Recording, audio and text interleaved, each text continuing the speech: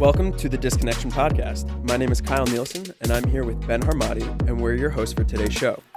During this episode at Disconnection, we'll be speaking to Casey Mann, also Michael. Yes. So, Casey, why don't you tell our audience a little bit about yourself? Sure. So my name is Casey Mann. I'm from, if you don't know, we're in Englewood, New Jersey right now. I'm from this area originally in a town over called Tenafly. But for the past 5 years and change, I've lived in Boston, Massachusetts. I planned on staying there for 6 months originally, and then 5 years later, I find myself still there. I work out there. I have 2 jobs right now. I'm back in school full time. That's awesome. Yeah, it's cool. It's awesome, but it's like a thing. Like I work and I'm like, oh, you know what? I really didn't get the full school experience. I miss going to school, and then I'm back in school. I'm like, oh, I really want to be working full time. Yeah. So I found that the best balance for me right now where I'm at is to be working, almost full time, and then in school full time. So that's what I'm doing. I'm one of my jobs is actually more of a hobby. I'm in the cigar business. I'm a big cigar smoker, tobacco smoker in general. But basically I help with customer service. I help people pick out cigars based on what they've eaten that day or what mood they're in, whether they want something light, medium, or heavy. I know everything about the origins of the country that the tobacco is coming from, what flavors it's going to give you, and I help with I basically get paid to talk about cigars and smoke cigars. It's awesome. Interesting. And then I'm also, for the past 3.5 to 4 years, I'm in the more specifically, you could say mental health field, but more specifically substance abuse field, where nowadays I do freelance counseling, stuff like that. And then I'm in school also, which is, it's a lot. I try to not let it be overwhelming, but yeah, it's cool. I've been managing it well. That's basically my life on a day-to-day basis, right? Lots of cigars, talking to people, which I enjoy both thoroughly, and then going to school, being a full-time student. I personally know that going to school full-time and working full-time is not the most convenient for any sort of social life. It sucks. Yeah, it really sucks. Yeah. But why don't you tell us a little bit more about how you got into this counseling? Sure. So I got into counseling. All right, I'll start from the beginning. Please, yeah. Let's take it back to take your shoes off before walking inside my house. Absolutely. I will. Thank I'll you. go through a lot of that. So I'm going to do a lot of talking right now. Please. If you have any questions, if you have anything, We'll stop, yeah. Okay, good. If you have any questions, if We'll you chime feel in. like, Is that your phone? Please. That's me. if you feel like Jesus. if you don't understand something or I don't explain something correctly, feel free to just be like, hey, can you go over that again or explain will. it? Or okay, good. I'm just making sure because I'm about to rant probably. Go for it, man. Basically, I got into the field of counseling because I'll start by saying that my whole life I didn't know what I wanted to do. I felt, my whole family, my mother, my brother, and my father, they're in advertising or marketing and sales of some sort, and I thought I was going to do that, right? It was an easy setup and an easy path that was set up for me. And my mom, being successful in her line of work, she was like, you can, as long as you have a college degree and you work hard and you're responsible, I can get you an interview anywhere and a job at a few places. And I was like, that's cool. But that's not really what I want to do. I felt a very irritable and restless and discontented feeling with everyone I interacted with, everyone I encountered, and I didn't feel like I was okay, and I didn't like who I was. When you're in that though, you don't know what to really call it, right? You just have this feeling of anxiety sure. and uncomfortability, and I didn't know what to call it. I didn't know what it was, especially at the age of 6. Right. I like to say the heart feels what the mind can't explain. So I felt these things that I couldn't explain, but I know it was there, right? I just knew it was there. And so I didn't know what I wanted out of life for a while. Growing up, I battled with like a lot of depression, a lot of anxiety. I saw close to 5 psychologists, psychiatrists, and therapists, and I had to switch schools 3 times because I was had behavioral issues. I would start fights. I would call out often in class. You win all those fights? What'd you say? With your tough hands, you win those fights? Yeah, of course. My fingers, I just have to poke them. They fall over. But no, like I basically I was just a wreck my whole life. And I felt very uncomfortable, and I didn't know where I was going. I didn't like that. And you see, I'm a very methodical type of person where I like to know what's happening. But I've learned that I can make all these plans, right? I can make plans to drive somewhere and then arrive at a certain time. But there are factors. I'll hit traffic. Maybe, unfortunately, I'll get into an accident, and I can't predict those in the future. And then basically what I'm trying to say when I use that example is I tried and made plans for my life. My life went the opposite way quickly than I ever thought it would.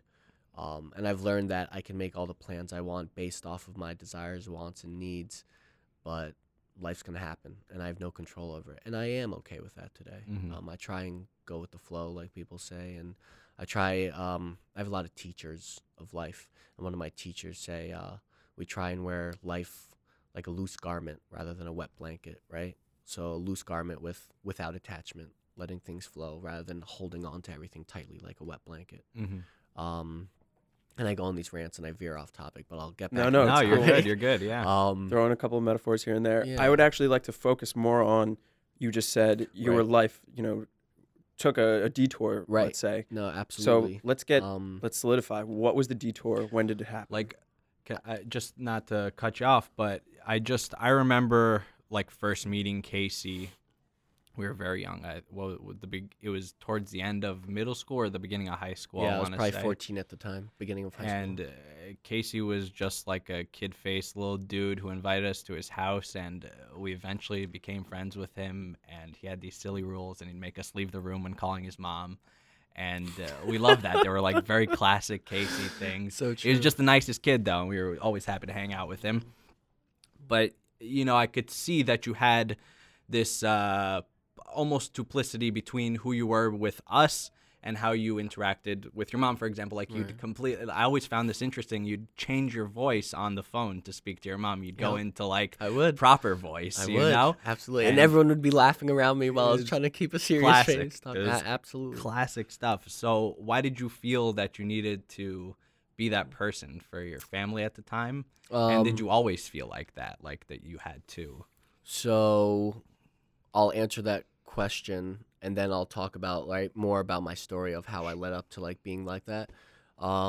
There's one word one feeling that I feel that describes who I was for years, and that word is fear. I lived full of fear my whole life, and fear is part of the human condition, right? We all experience fear. It's okay to experience fear. We shouldn't. My experience shows I shouldn't let it control me. So when I let fear control me, right? Say I walk into this room and I say based off fear what I think you want to hear, right? I won't tell the truth, so I'll lie. And I'll, right? So on the phone when I'm talking to my mother, like back in the day, I would say how I thought she wanted me to, speak. So I would speak to her like that. You guys specifically, right, our group of friends back in the day are really the only people who saw me for who I really was. And you said, right, I was like this lucky-go, silly dude who had a smile on his face, but I was a very emotional person too. Sure. I'm sure you guys remember of me getting very angry. I always felt that of you, that you had a deep emotion. Right, I would get very angry very quickly.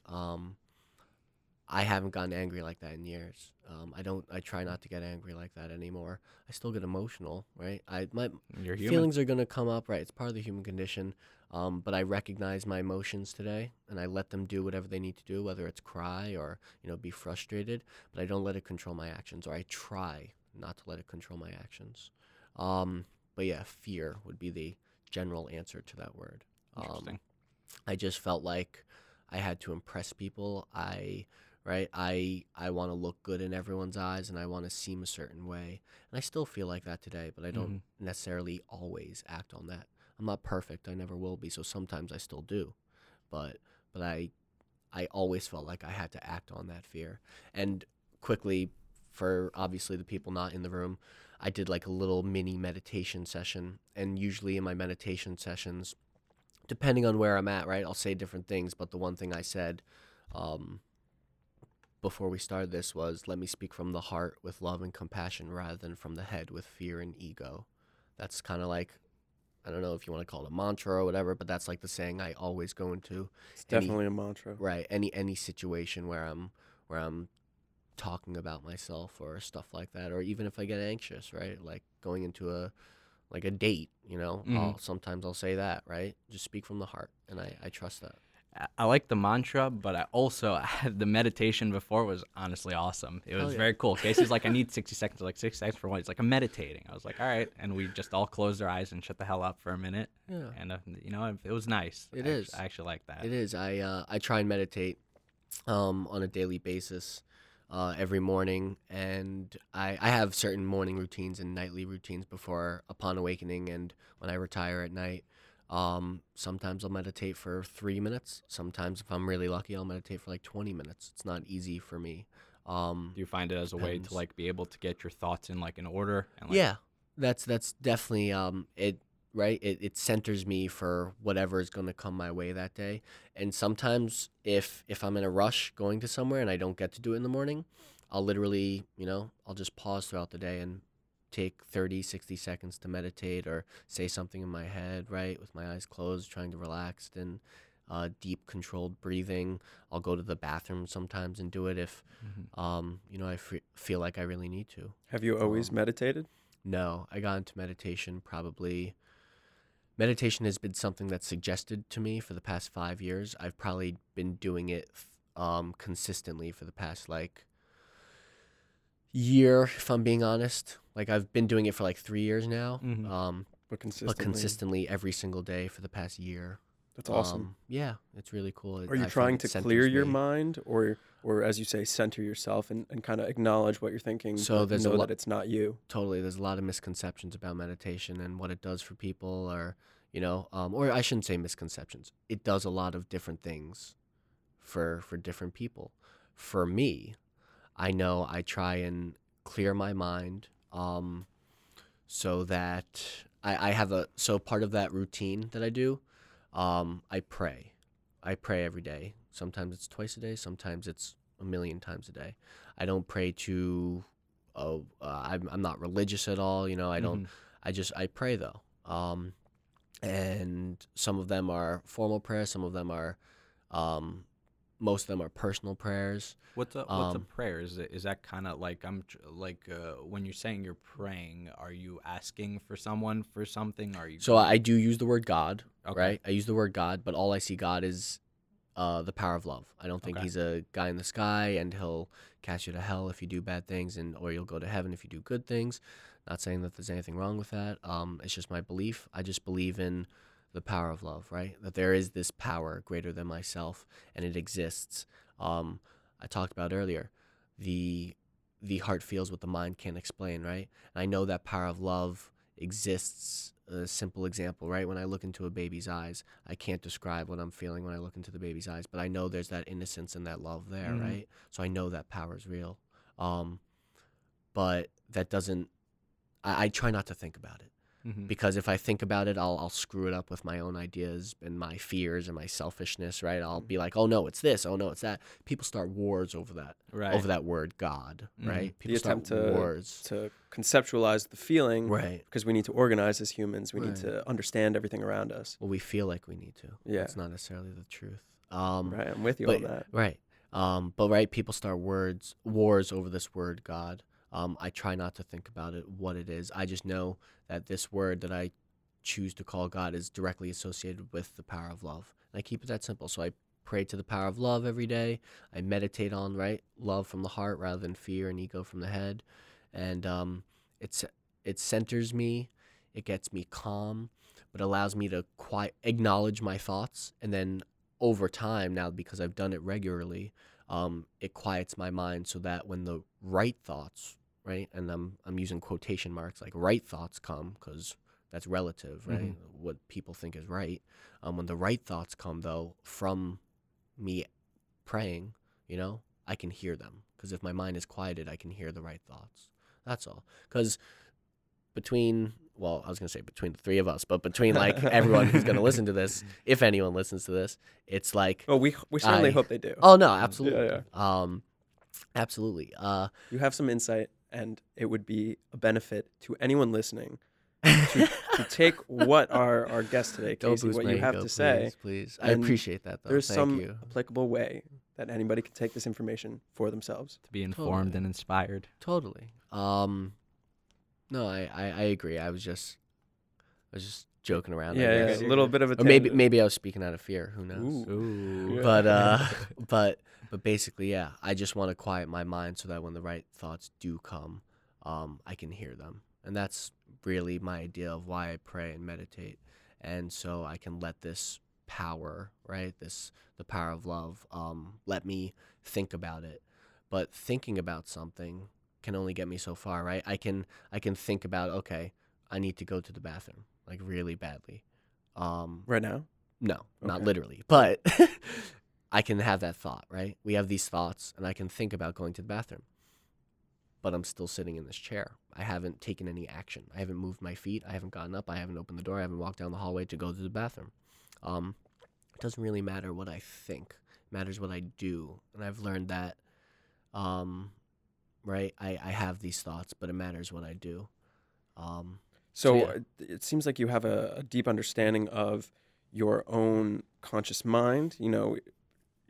We're taking a step from a misunderstanding or a non-understanding in general to, I'm thinking these thoughts. That doesn't mean I have to act on them, or I will and plan to act on them. Right. And where did this stem from? Where are we coming Right. from that you took an analytical point on this?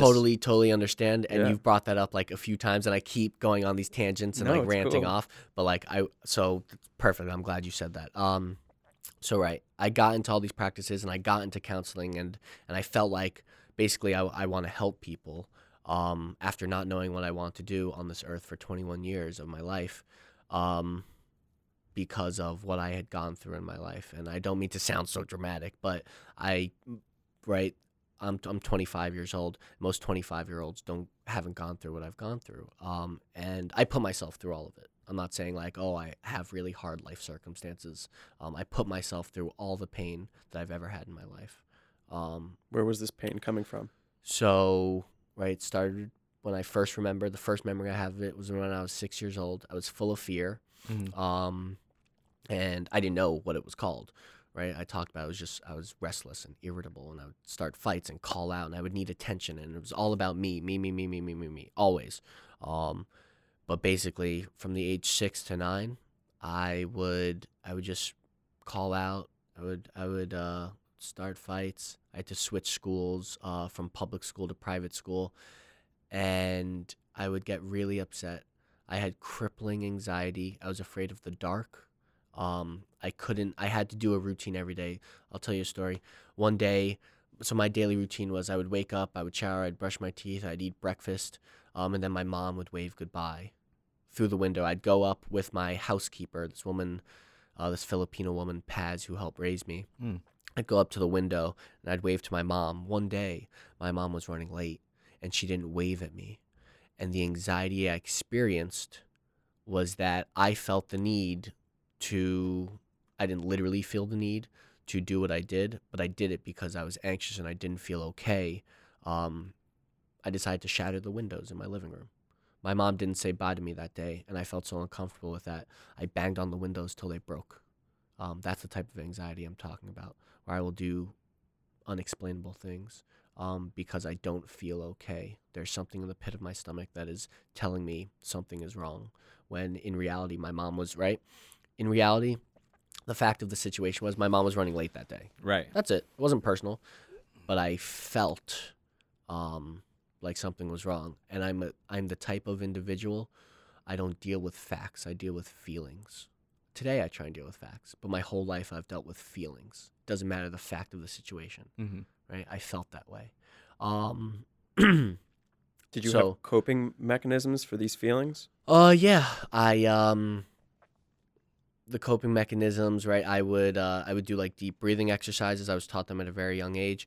I had this thing where I would hold my wrists tightly, and it would like calm I me remember down. watching you do Yep, that yep. very often. Yeah. I did that literally till the age of like 17 or 18. Yeah. From the age of like 9. I sucked my thumb till I was 8 years old. I had a blanket till I was like 10. And the most common coping mechanism I had was drugs and alcohol. That's a huge part of my life and story. For those of you who don't know me, I don't smoke anymore. I don't do any form of drugs, substances, any outside substances. I don't drink alcohol. I haven't in about 4 years now. And I'll definitely get into that a lot, but I'll quickly just say that, right? So I was uneasy my whole life, and I had this anxiety and depression, and I was 9 years old, and I walked into my kitchen, and there were a bunch of donuts laid out. I remember everything about this moment. There were Entenmann donuts. They were crumb topped. It was my favorite. And they're still my favorite, probably. Love those crumb yeah, donuts. they're amazing. They're great. But my dad and mom was in there, and me and my brother walked in, and they said, we're getting a divorce. And my world fell apart, right? I was 9 years old. I didn't understand. They got separated then. They got divorced about 2 years later. But my dad was very depressed. My mom was thoroughly depressed, and my brother was very angry. So at the age of 9, I made the subconscious decision that I have to take care of myself and my family. Because my brother's angry. He won't talk to anyone. My dad is sad. My mom's sad. And I put my feelings to the side to try and help them. I'm not saying, oh, look at me, right? But that's something that I shouldn't have probably put on myself because I didn't. Big pressure. Right. I didn't focus on myself, and I put way too much pressure on myself. And I made this decision subconsciously. I didn't like say this out loud to myself, right?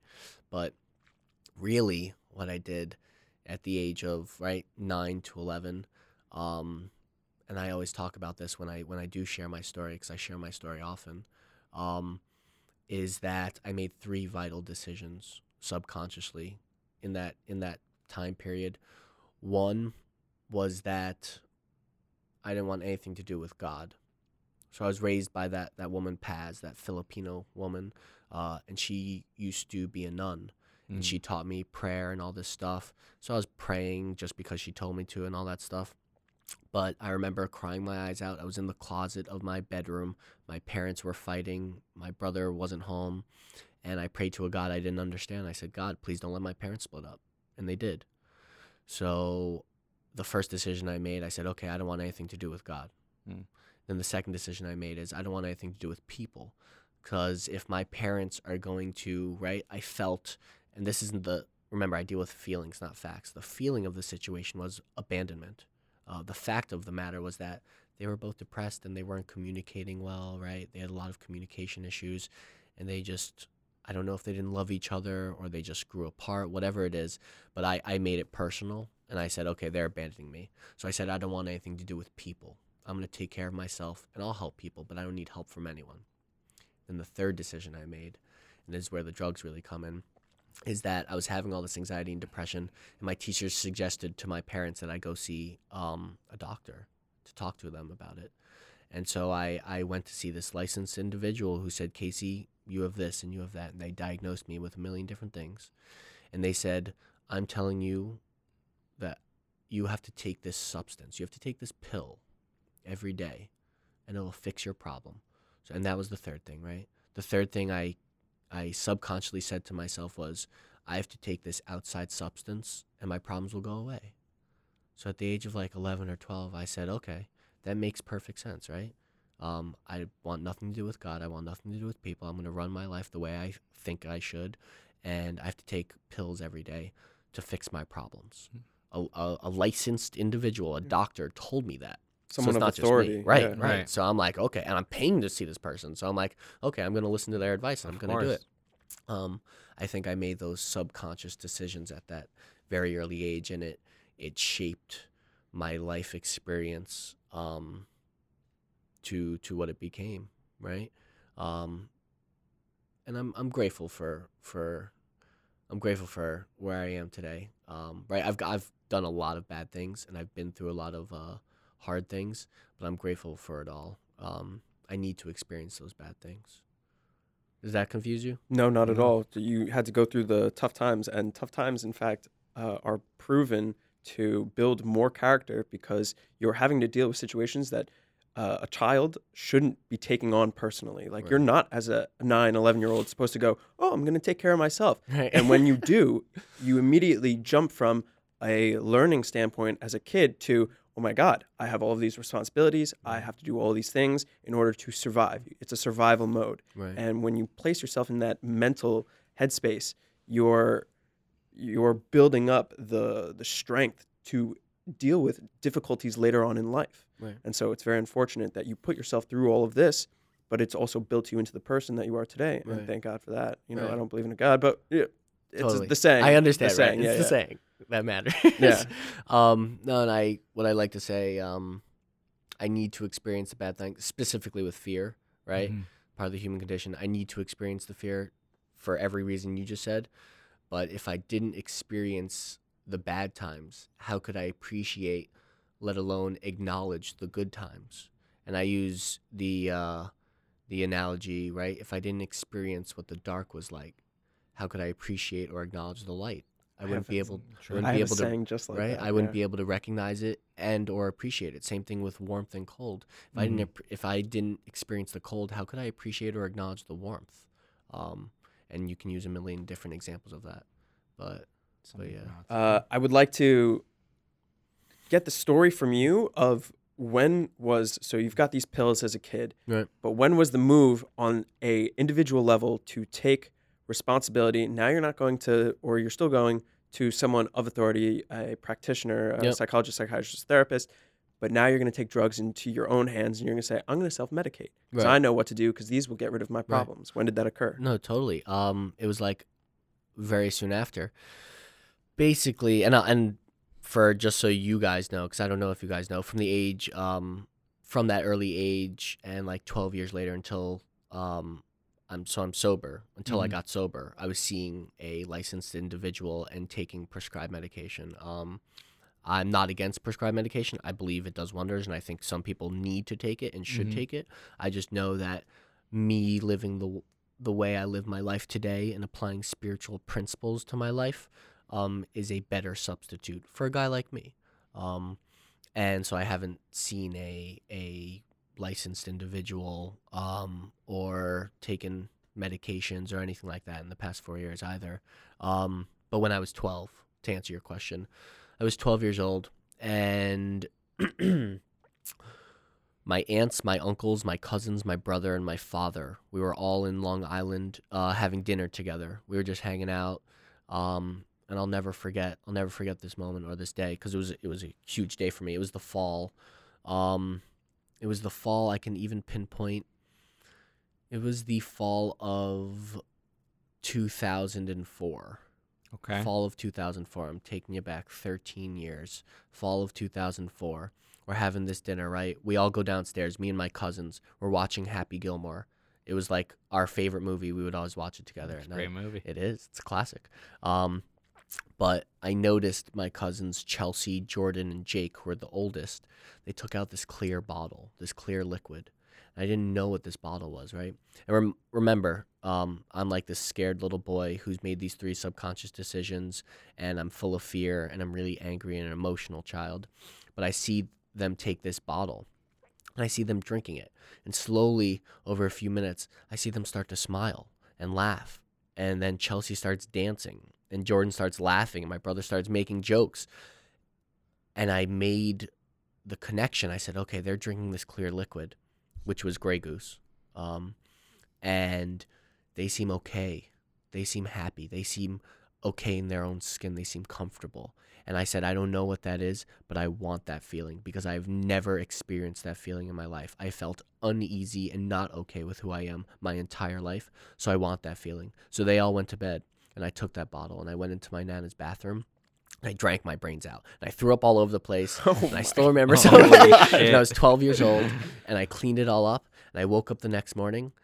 And a normal guy, because I'm very far from normal, but a normal guy would probably be like, whoa, what the hell did I do last night? I woke up and I said, wow, that was amazing. I need to do that again.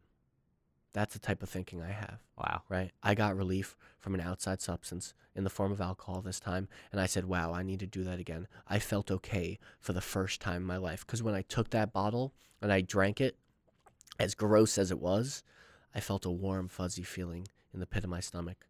And I could take a deep breath, right? I took a deep breath. I said, I'm okay for the first time in my life.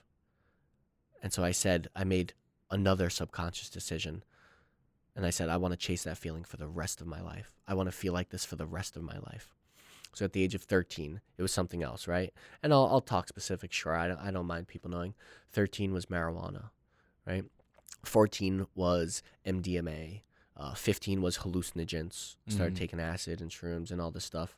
I remember all these periods. Sorry, Yep, keep yep. going. No, absolutely. Yeah. No, please. I know you guys remember. You were there for my craziness and my emotional. First time I actually ever took acid was with you. Yeah, I'm Yeah. sure. It's fantastic. Were we at my house? Yeah. Yeah, we were in my bedroom. I remember. It was so cool. You looked like a dragon when you blew those smoke rings. By the way, Casey is amazing at blowing smoke rings. Oh, You looked like thank a dragon blowing smoke rings into the ceiling light. Literally. Never but forget yeah, that. I went through periods because when I was prescribed Adderall and benzodiazepines, and for those of you who don't know what those are things like Xanax, Klonopin, stuff like that, anti-anxiety medications. And I was taking a lot of antidepressants as prescribed, and I was like, okay, I made it a goal. I was like, I want to try everything. I want to see how much relief I can get and from how many different things. Well, I remember also this is kind of how you are today, like I'd say with cigars almost, but like back in the day with weed and all these things, you like to know all the details. Casey was the most 100%. knowledgeable guy about every drug. He very much. It's 100%. You made it a when- hobby almost. Right. You know? When I get involved with something and I'm truly fascinated by something, I want to know as much as possible.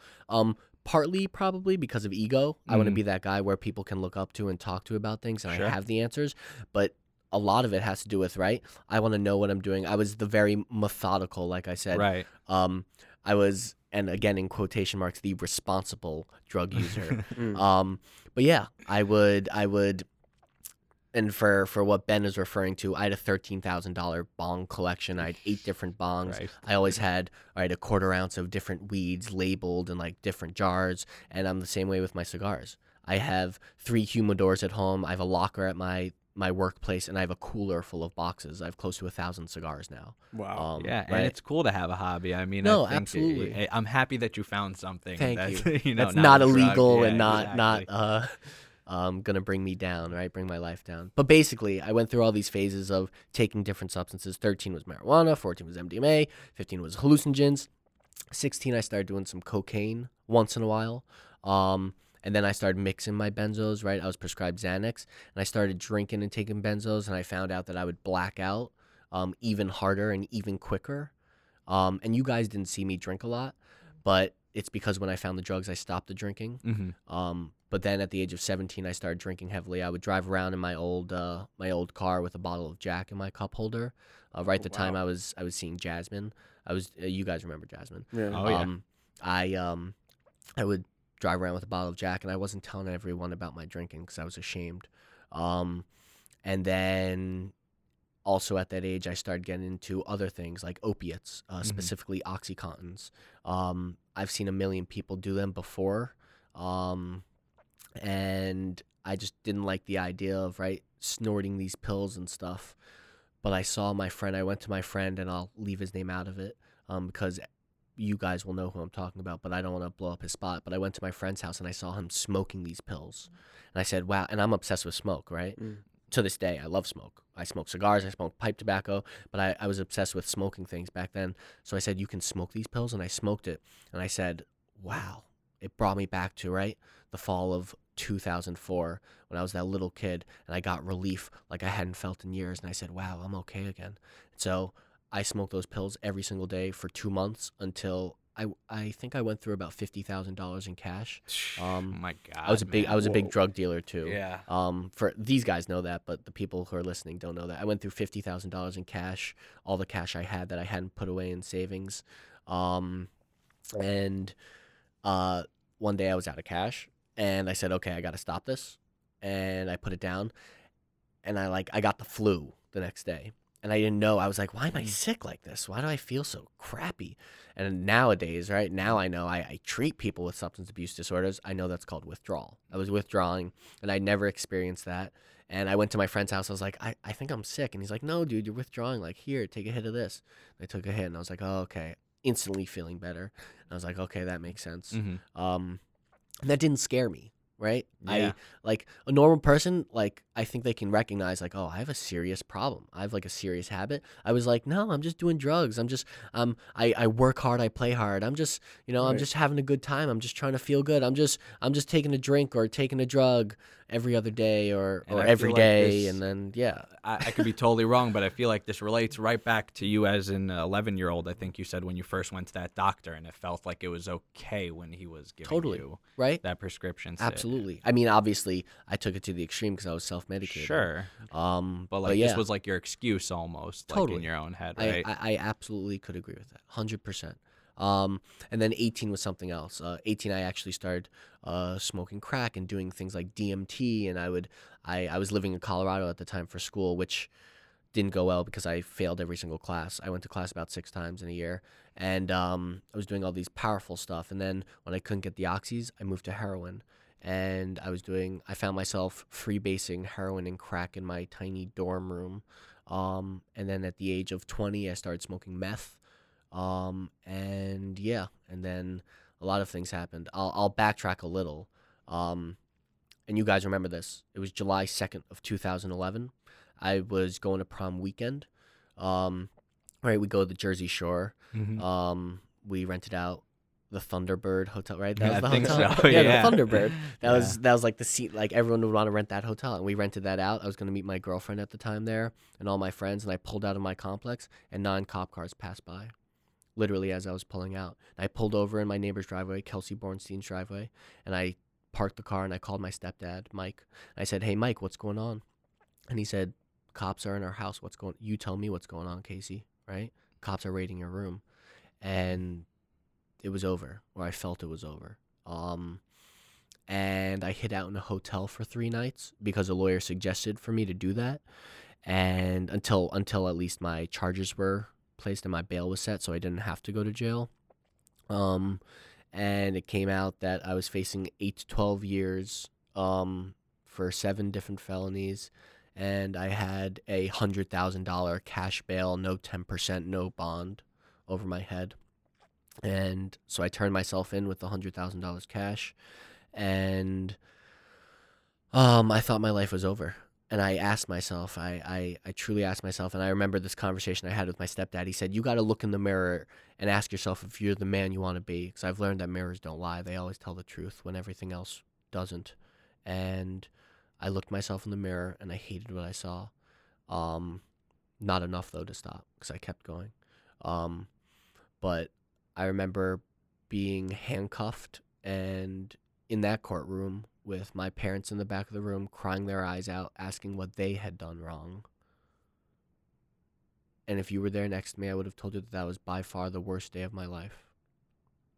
The worst day of my life. I don't see it like that today. That was probably one of the greatest events in my life because it led to, right, me on a better path. So finally, after being called out by my lawyer, by my mom, by my dad, by my friends, by my teachers, the cops tried stopping me from graduating high school. And to be honest, the cops went about this the wrong way, right? They charged me with things I didn't really have. They exaggerated the charges, and that's why I got off with with a good deal considering what I was charged with. I got off with 5 years probation, and my license suspended for 3 years.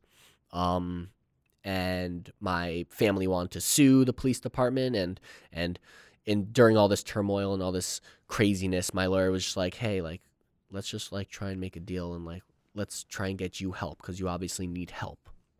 So I took 5 years probation. I pleaded guilty to one felony of marijuana possession and distribution. And yeah, so I was put on probation, right? And I was really sick. I was 40 pounds underweight. I'm 6'1", and I was about probably 130 pounds. I was skin and bone, and I went to Colorado for school, University of Colorado at Boulder, and I partied more. I couldn't find oxys right away, so I was taking bars because my friends were dealing bars out there. How were you? Sorry to interrupt. Sure, How were no you problem. allowed to leave if you were on probation? So I did. Basically, it was my first offense, and the judge recognized that I had a serious drug problem, right? He didn't say there's just some bad kid who's dealing drugs and hurting people. He recognized I had a drug problem. So he was like, okay, like, you have to go see a doctor. And I saw this woman in Englewood, and then I'd keep contact with her. And then I saw the school counselor, and they would give the probation reports. And so I did something called out of state probation. And they didn't transfer it, but it was literally out of state, where I'd send letters, and the counselor at the school would send reports of how I was doing. And it was a nightmare, though. It was a nightmare. I went to Colorado. I kicked all the opiates and all the drugs out of my system.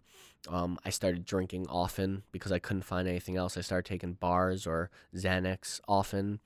And then until I found it, right? I found oxys eventually, and I found black tar heroin, actually, and I found myself smoking that after a while. And I did a lot of crazy things in Colorado. I don't want to keep talking about, like, war stories just because I literally have a million of the crazy things I did. So where did you go from? At what point did you start being sober? What was the step? Well, towards basically, being I'll sober? keep going, but I don't want to. I'll give specific stories because they're funny of how crazy I was. Yeah. And you guys lived them with me. You guys saw my craziness. But, like, I was at the end of high school, after all this had happened, I was going into people's homes and robbing their jewelry. I was breaking into people's homes, some of our friends' homes. Not specifically you two, I never did, but some of our friends that we know. Yeah, thief would say that, right? No, he would. No, I've made it right with those people. I've let them know what I did, and I've That's apologized amazing. for it, and I paid them back. But I broke into people's homes, and I'd steal their mom's jewelry and pawn it off at the jewelry store in Tenafly on Railroad Ave, and I was doing crazy things. And in Colorado, there was this one time where I stole my friend Alex's car, Alex's car, and to go and get drugs. And I made up the story how my aunt was dying of cancer in Denver, and Oh my so God. that's why I took the car. And my phone died, and he was calling me for 4 hours saying, "Where the hell are you? I need my car." And I said, "Okay, I need to make up a story, right?" And so I thought it was a good idea to pretend I got mugged. So I pulled over the car. I found a beer bottle on the ground, and I bashed the back of my head in until I started bleeding. Then I got some ketchup packets and put that on the back of my head to make it more exaggeratory. And then I took a cigarette and burned it on my face. Jesus. To pretend like I got mugged. And I went back to the house, and I was like, "Oh, look what happened." And I, like, put the fake tears on, and everyone felt bad for me. Did I tell you that story? No, I just, after all these years, I didn't know that Oh, you didn't didn't know it actually was get fake? mugged. Yeah, I didn't. Jesus. I'm sorry. Oh, world-shattering I news. felt so terrible for you. Yeah, it is Yeah. Don't feel world-shattering bad. news. I was Oh my just a God. maniac. And Yeah. Alex knows that was fake. I apologized to him probably 2 years ago now, and Oh we're close and we talk. But yeah, that's the type of stuff I do, right? To get relief. See, alcohol and drugs, I don't have an alcohol and drug problem. I have a me problem. My problem centers in my mind. I have an obsession, right, to feel okay, and I will do anything to feel okay, specifically with drugs and alcohol. Drugs and alcohol is my solution. It is not my problem. I have alcoholism. I have addiction. Alcohol treats alcoholism, right, as a solution. And it's a good solution too, right? When I drink alcohol, when I do drugs, I feel good. I feel okay. I get relief from my condition called alcoholism or addiction, whatever you want to call it. And I get this relief. So I'll do anything to get relief, and I'll do crazy things like that story I just brought up to you. But basically, I left Colorado. My mom found out. I failed every single class. I went back to probation to report, and I wasn't sober. I couldn't stay sober. So I got something called a Whizzinator. It's a fake penis that you attach to your hips. And I used it once. It worked. I used it the second week. It worked. And then the third week, I got caught by this big PO named Hercules. And he noticed I looked over my shoulder when I was peeing, and he said, "Wait a minute." And he came over and he grabbed it and waved it in my face. He said, "What is this?" Oh, man. And he pressed it. Literally, that's what happened. And he pressed this white button, and these cops rushed in. They arrested me. That's a 2nd-degree felony, trying to defraud a drug test. I was thrown in jail for a little. My mom was at the London Olympics at the time. I had to call her. She wasn't picking up, obviously. I called my dad. He bailed me out. But right, even though my house got raided, even though I saw my parents cry, even though all the pain I'd put my family through and my friends through, specifically you two, right? I was crazy. I have said some, not so much you. We got closer once I got sober, but with you, Ben, I was like cruel to you. Like Sure. a lot of my friends. I wasn't nice. I wasn't a nice person. Well, me and you used to fight often. We used to fight physically. We would physically fight. We would get drunk. We would get drunk or high, and we would brawl. I think it was both our egos trying to wave in our own dicks in the air. Yeah. Absolutely. But basically, I didn't care because I felt so uncomfortable that I needed relief. And I'm not saying that's a good excuse. It's not. My behavior was not excusable, but that's the reason for it, nevertheless. And so I got thrown in jail, and my lawyer and my family, they said, okay, to prevent right anything bad happening while you're on probation, right? There's just the first strike, because they saw that I had a drug problem. They said, you got to get treatment. So I went to rehab. I spent my 20th birthday.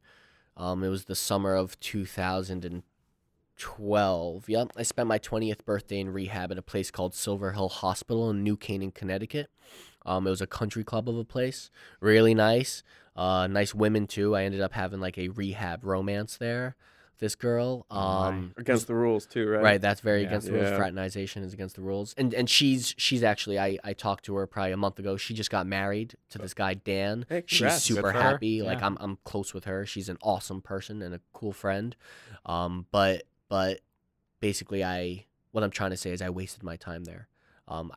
I wasn't ready. I didn't want to get sober. Mm-hmm. I'm a really manipulative person, and I'm really good with words. So I put on the smile. I learned the sober lingo. I spit it to them. I spit it to my parents. I said, okay, I'm better. And they suggested something called further treatment, where you go to a sober home. And my mom was like, okay, let's take you to a sober home. I was like, no, take me back to Jersey. So I went back to Jersey. And that same day that I got discharged, she found me a few hours later passed out on my brother's bed with tinfoil on my chest. A few hours later of being 30 days sober, the longest I had been sober in 7 years, something like that. And that's how I ended up in Boston. I was supposed to go to Boston for 3 to 6 months to a sober home. And I ended up staying 10 and a half months in that sober home. I learned basic things too, by the way. I learned how to make my bed. I learned that I'm supposed to brush my teeth 2 to 3 times a day. These are things I forgot that I wasn't doing. I learned that I should probably eat 3 to 4 meals a day. I started going to the gym. I gained 50 pounds. I looked great. I felt great. But the second I got out of the sober home, I didn't really want it. So I went back out, and that's when I picked up my meth habit. And I was running around, drinking my brains out, running with bad people. I was actually running with the cartel in Boston for a little bit. And I was just doing stupid crap again. I was on probation this whole time. I was dodging drug tests for 3 months, and I came up dirty once, and my PO in Boston wanted to throw me in jail. But I continued to seek outside treatment out of the sober home, something called an IOP, intensive outpatient. And they were like, no, give him one more chance, try. And so they said, okay. The worst moment of my life, something that people who are sober like to refer to as bottoms, was early December of 2013. I was sitting in a walk and talk. It's this Chinese place. Mm-hmm. I was homeless at the time, actually. I was I was living at a 24-hour Dunkin' Donuts in this place called Cleveland Circle in Brighton, Massachusetts, and a walk and talk on Heath Street in Jamaica Plain. And I walked into the walk and talk. I went into the bathroom, got my stuff ready, took a hit, and I looked in the mirror and I started crying. I hated what I saw. And it was like that moment that my stepdad asked me to look in my mirror 2 years previously. And I hated the person I saw. And I picked up my phone and I went to call anyone. And in that moment, I realized that there was no one on this earth who wanted to talk to me. I was alone. And that was the worst moment of my life. Yeah, it was really crappy. And I walked out of there, and I remembered there was this guy, Jay, who's a very close friend of mine. I spoke with him last night. We speak regularly, and I see him regularly. And I said, Jay, I need help. So I went to, he lived down the street from the walk and talk. So I walked to his house, and I detoxed on his living room floor for 4 nights, right? I kicked the drugs and all this stuff. And my sobriety, right? I've been sober since December 24th of 2013. And I've been sober since then, and right, I've managed with the help of, right, the power of love and a lot of loving and caring people and taking right action and stuff. I've managed to stay sober, which has been a really cool experience, because a lot of people nowadays, especially, right, we have an opioid epidemic. A lot of people don't make it. I've buried a lot of friends. I have a friend, Dan, who passed away 2 Wednesdays ago. His wake was this past Monday. Then there's another kid I know, Arnold. His wake was 3 weeks ago that I was at. People are dying, right? So I'm very lucky terrible, to man. be alive. Do you think that part of that, or our opioid epidemic, is stemming from the lack of attention that we're paying to kids, and then you want the kid to be better, and so you send them to a psychiatrist or whatever, someone of authority, and the person of authority says, hey, listen, here's an outside thing. And then you have all of these kids for a whole generation, our generation, the people that are younger than us, who are going through the same things that you went through of, I have this thing that someone of authority is giving me, and I'm going to take it, and this is what I'm going to do to deal with all my problems. Right. I agree with that to a point. Being, right, a counselor who has tried and has worked with people not only with substance abuse disorder, but with depression, with anxiety, with, right, personality disorders.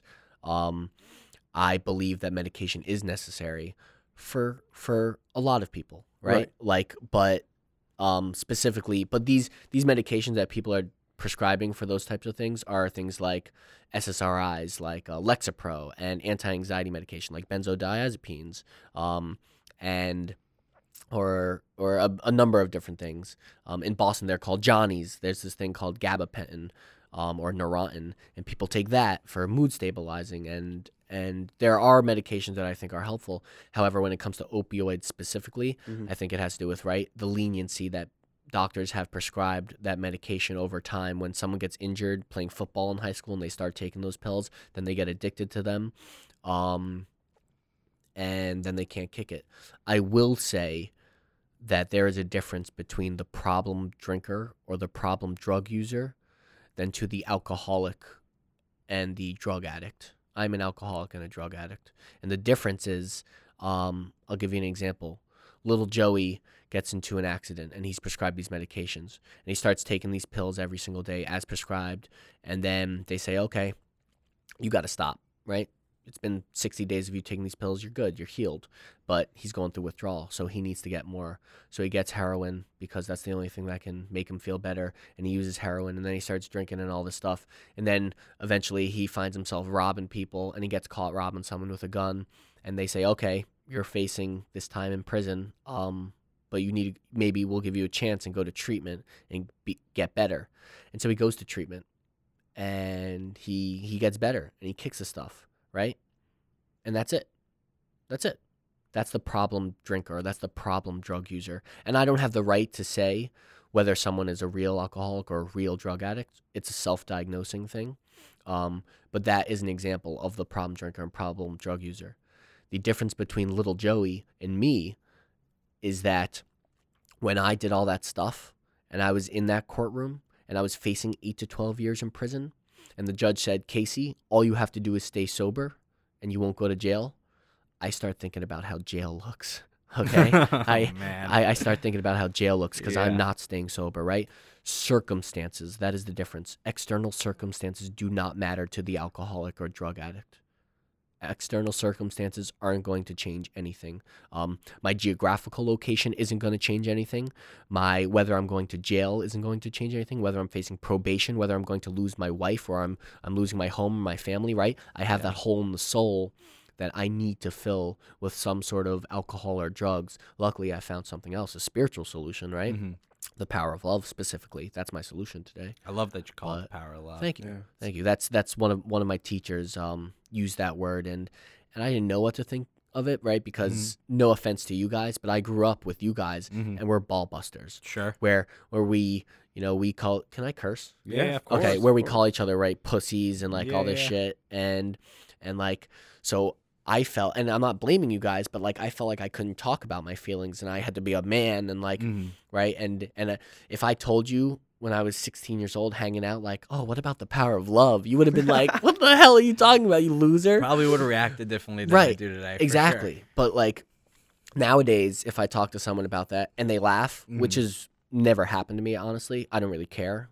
But like back then, I wouldn't say something like that. So right, that's what one of my teachers has taught me, right? That there's this power of love that exists, and that if we act out of love and compassion toward everyone we encounter, alcoholic, drug addict, regular human being on the street, if we act that way, that is and specifically if we go further and try and be of service to those people, I'm going to be okay with who I am. If I do God's will, or this power, the power of love's will, really, that's what I believe it is, the power of love's will, and act out of love and act out of compassion toward all human beings, then I'll be okay. And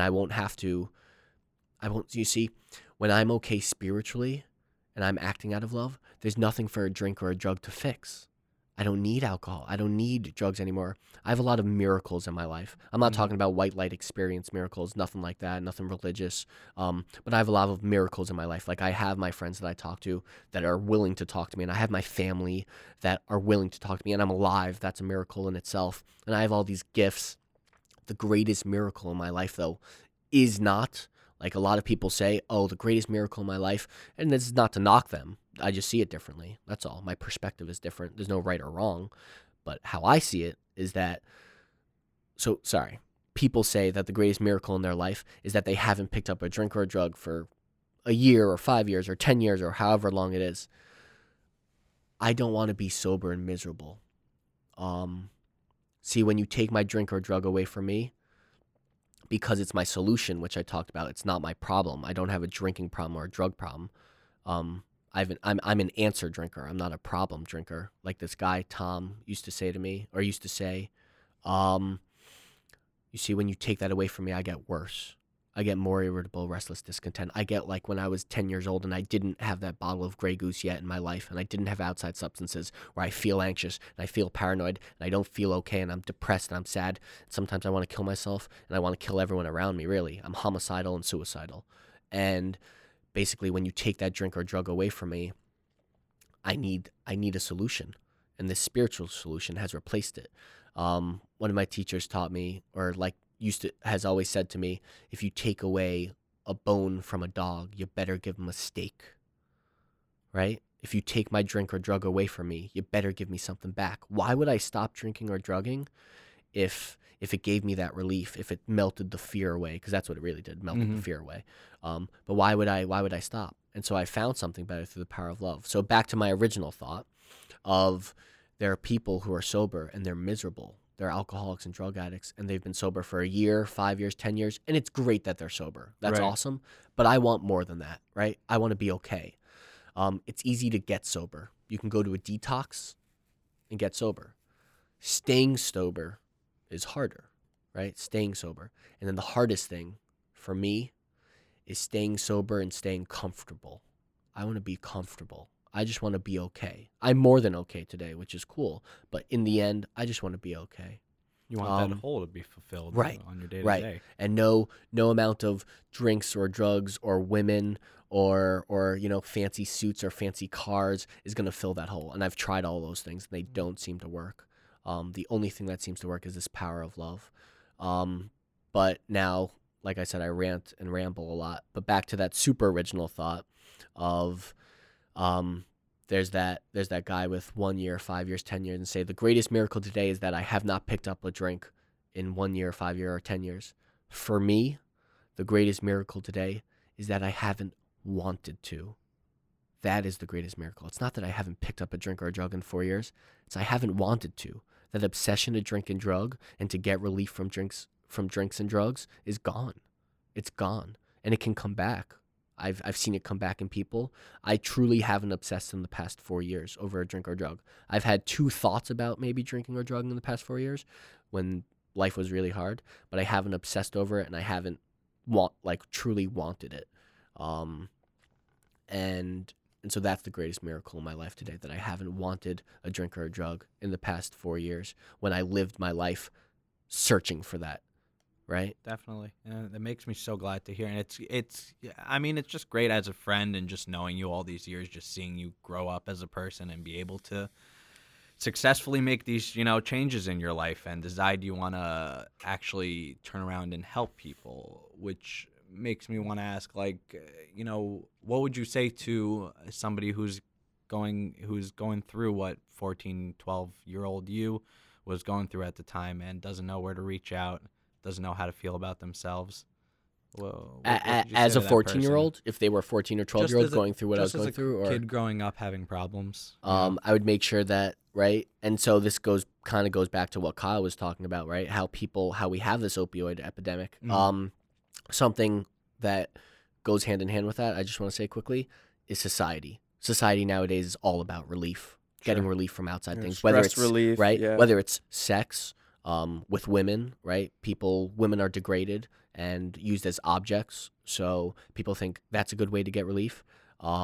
People think watching TV is a good way to get relief. People think eating a lot or not eating at all, or hurting themselves, or drinking excessively, or using drugs, right? Society has placed in our minds that we need to get this relief and stimulate our dopamine receptors in our brain to get relief and be okay. And that's what's going to make us okay. I found that, right? Love and compassion toward all is a much better solution and gives me the most amount of relief.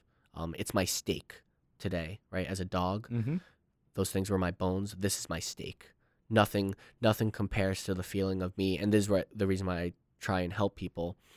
When I see the light come on in someone's eyes for the first time in their life, that is the greatest feeling ever. I don't help all these people. I try and help a lot of people. I don't do it because I'm a good guy or a nice guy.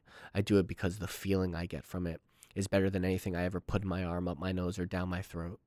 I get a real high from helping people, right? Seeing that light come on in someone's eyes. It's a beautiful thing that I am able and blessed and fortunate enough to be able to experience, because most people, unfortunately, don't get to experience that. They just don't. So I'm grateful that I can do that, or try and do that for other people. But what you were talking about, what I would say to the 14 or 12-year-old, is, and what Kyle was talking about, right? How we have this epidemic, really because of society, is like, I would talk to him. I would just talk to him and see where he's at. I've learned that I can't force anyone to do anything, and I'm not the type of guy who's going to chase someone to be okay. I have a close friend right now in New Jersey who's drinking way too much, and he's not in a good place, and I want to talk to him about it, but I can only do so much, right? The one thing I've learned is that I'm not powerful enough. I thought I was invincible my whole life. I'm not going to get anyone drunk, but I'm not going to get anyone sober. I can only do so much, right? There's only this power of love that can do it, and I'll try and act out of love. But if someone doesn't want to be sober, then they're not going to be sober. It's really that simple. Sure. So to the 14-year-old struggling with that stuff, I would try and talk to him and educate him on drugs and alcohol and stuff like that. And I believe that that's what we need for the opioid epidemic, right? That we need to go to the kids and have better education and set up, right, all these things where people know really what's going on, awareness of this thing, because people there's a stigma to alcoholics and drug addicts, right? That they're homeless, that they're bad people. I don't believe they're bad people, by the way. I literally believe that they're just people who are sick and like hurt and in pain. I agree with you. Which, well, I'm going to use an extreme example. Mm-hmm. When I was in Boston and there was bombings, the marathon bombings that happened in Boston, I was with this guy Mike, a close friend of mine, and I saw him crying, and I was like, "Oh, do you know someone?" Like, and he was like, "No, but it's just worrisome, right? There are all these victims, and it sucks, and I'm praying for these people." And I said, "Yeah, we should pray for these people, right?" And so we prayed together. We prayed for these people who are victims, and then he said, "And let's pray for the bombers." And I said, "Whoa, what are you talking about, dude?" Mm-hmm. And I was like 6 months sober at the time. He's like, "What do you mean pray for the bombers?" And he was like, "Well, Casey, you have to understand, these bombers are obviously sick. And these people are really hurt. They feel like they need to cause harm to other people, whether it's, right, a legitimate mental illness they have, or they're just really hurt, or they have a lot of pain. And out of that situation and that circumstance that happened, that thing that happened, and a lot of people will probably disagree with me. I don't really care, though. I think it's an interesting perspective. Right, is that those bombers aren't bad people. They are just really disconnected from this power of love. They're really disconnected of this power of love. They're not doing love's will, right? They're doing their own will, because every man and woman have free will. We can do whatever we want. They're really disconnected from this power, blocked off from this power of love. They're really sick, and they're doing really bad things, but that does not make them a bad person. And so that's why I have that perspective on that. Beautifully said. Thanks. Yeah. But I don't know how we got to that topic. But That's okay. We're moving along. Yeah. But I just wanted Just to having a address, like, conversation. right, we have an opioid epidemic going on. People are dying on the streets every single day. I think it was like last year 76,000 people died from overdoses, and Absolutely and absurd. that's right. That's not alcohol related deaths either. And it's now surpassed the amount of people that die in car accidents. And it's a thing that we need to address. And I saw Trump the other day addressing it, and like in an address to the nation about, like, right, trying to win this war against the opioid crisis and epidemic. And it starts with, right, the pharmaceutical companies, and that's true. The pharmaceutical companies, a lot of them are corrupt. A lot of the people behind who made this up originally, when OxyContin was produced, they said it's a non-addictive drug, it's going to work great, and it was very addictive. Doctors, unfortunately, have always lied. And I'm not saying doctors are bad, but like, doctors have always lied. Back in the early 1900s, you could go to the dentist and get some cocaine for teeth pain. Right. And so people were doing coke, and then they were Would like, you "Oh call wait, that coke isn't bad." As doctors lying or doctors not knowing a lot of the time? So right, sometimes that may be the case of the misinformed giving misinformation. Mm-hmm. So maybe they're misinformed. However, Like, who's to blame if the drug company told the doctor they did the test and these are non-addictive substances? You totally, know? What totally. The fuck is the doctor supposed to know? Well, so maybe not the doctors, Sure. but maybe the drug companies. However, the doctor can recognize, right, if someone's Definitely. picking up a habit. You're not wrong about and that. and so I know plenty of doctors who right, have probably stopped prescribing because they've seen that it's a problem. Mm-hmm. I personally know a few doctors in the past who illegally gave me drugs. Specifically in Colorado, there was one woman I would see, and she gave me a slip, and she said, "Sign any 2 things you want." And there was all these drugs, and I would always sign Xanax and OxyContin, and she'd give me 50 pills of each, and I'd pay her some cash under the table, Oh and that my was it. God. So Wow. there are illegal doctors Yeah. out there all over the place. Yeah. But basically, we need to, and honestly, I don't get into politics. I don't get into, publicly at least, I don't talk about my opinions. But I will just say, only because we're already talking about it, that, like, right, we need better education for children on, like, what drugs and alcohol really do. Well, I actually wanted to and- say one thing, and I'm sorry to cut off your No point, and problem. it has to do exactly with that, the better education for children with Yep. drugs, because, I mean, I just remember, I don't know if DARE still even exists, but I remember DARE exists. Yeah, yeah. it still Yeah, goes it's on. I thing. believe so. I remember how bad it was looking back at it, because they made everybody seem exactly how you said. All drug addicts are evil creatures who are, Right. you know what I mean? That was like the exact opposite of how they should have been explaining it.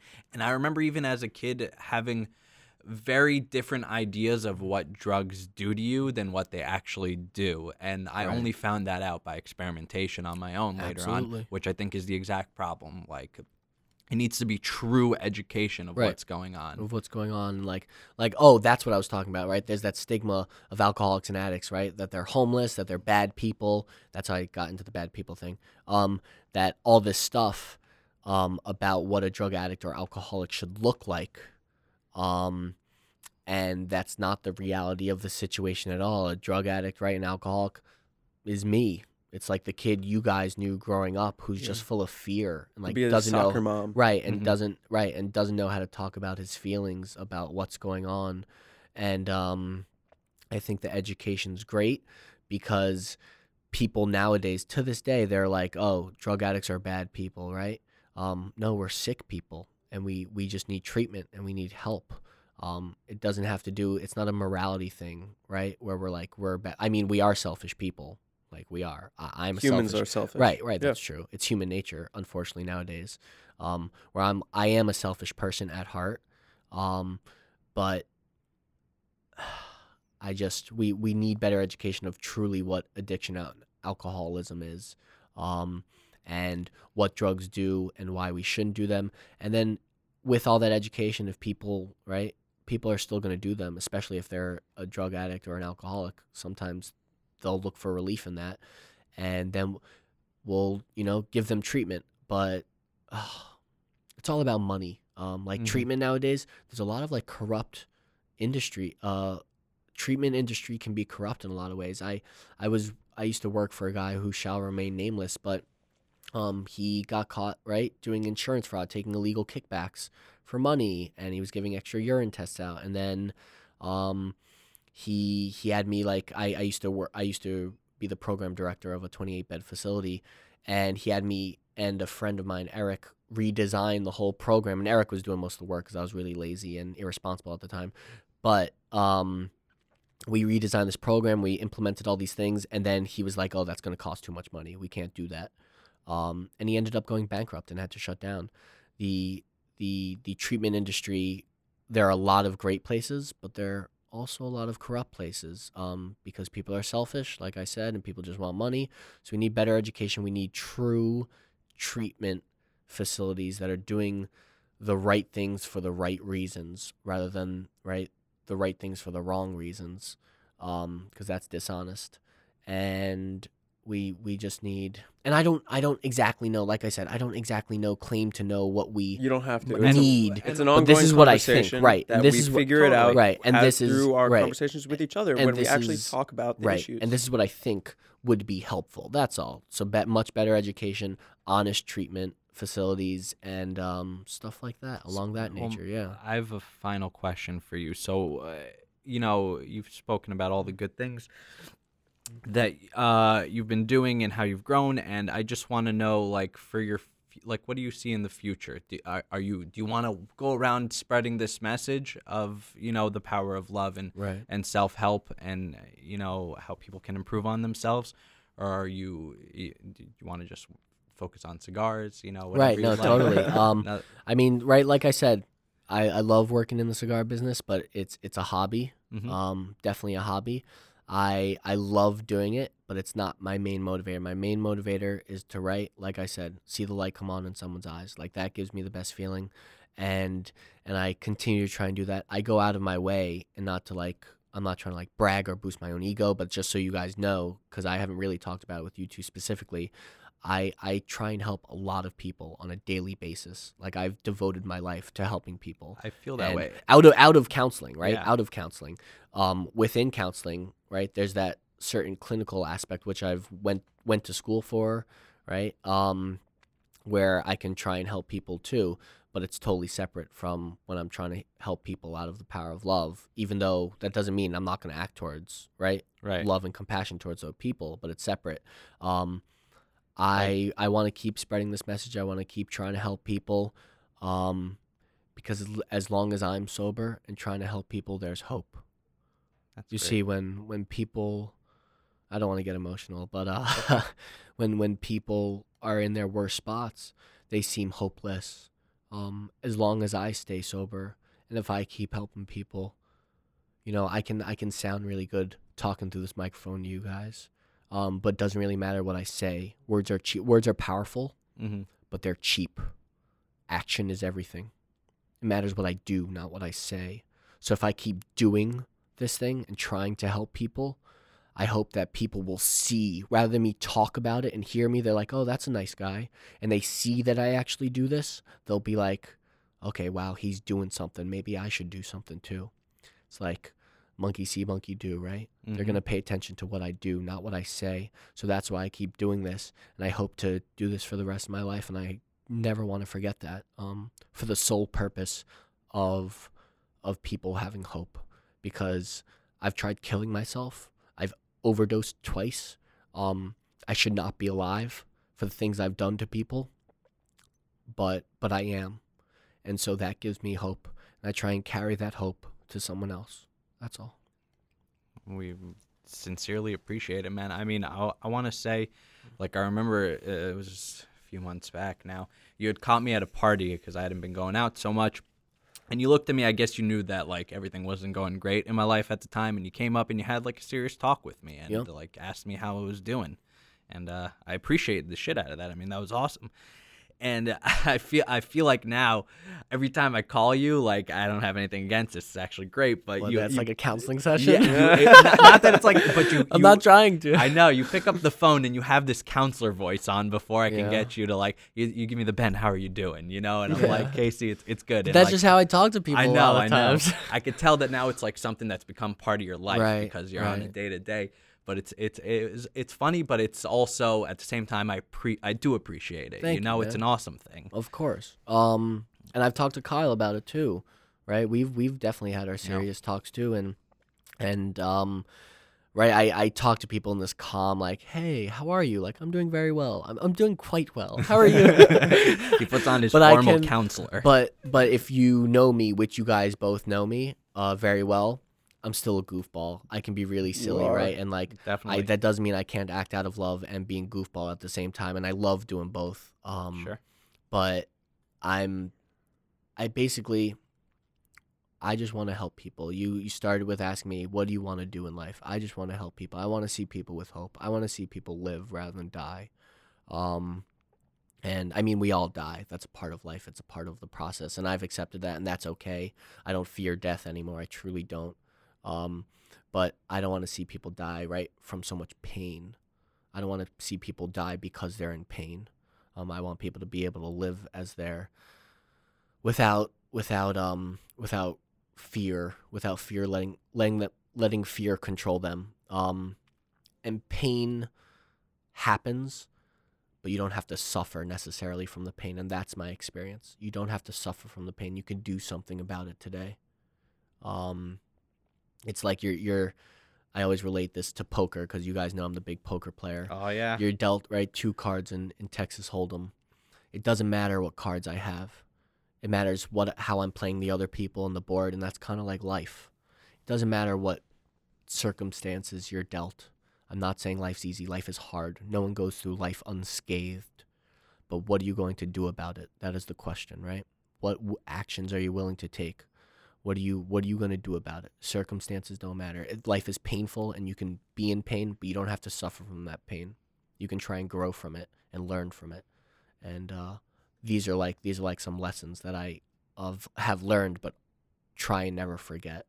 That's all. If there was someone right now that was in pain, how would they be able to reach you? Do you have some sort of easily accessible contact for someone listening that's, not feeling themselves and wants to take a step in the wrong direction? How would they reach out to you? I mean, I'm like an Instagram and Snapchat snob, so cool. they could What is it? DM me there. Do your plug. But no, they could DM me there. I don't really talk about this thing on Facebook, right? That I'm a sober individual. I don't talk about that. I talk about it with friends, and I talk about it. There's this thing, right, where I'm not supposed to really talk about it, because it could hurt the main goal, and I'm being very vague and very general and kind of, right, like, I'm not being clear about it for a good reason, but there's this thing where I can't really talk about it. However, I always ask myself, I want to be of maximum service and of use to others around me. So I did this, right? I talked about this and opened up, because if someone hears this and they're in pain, I want to know that they can talk to me about it.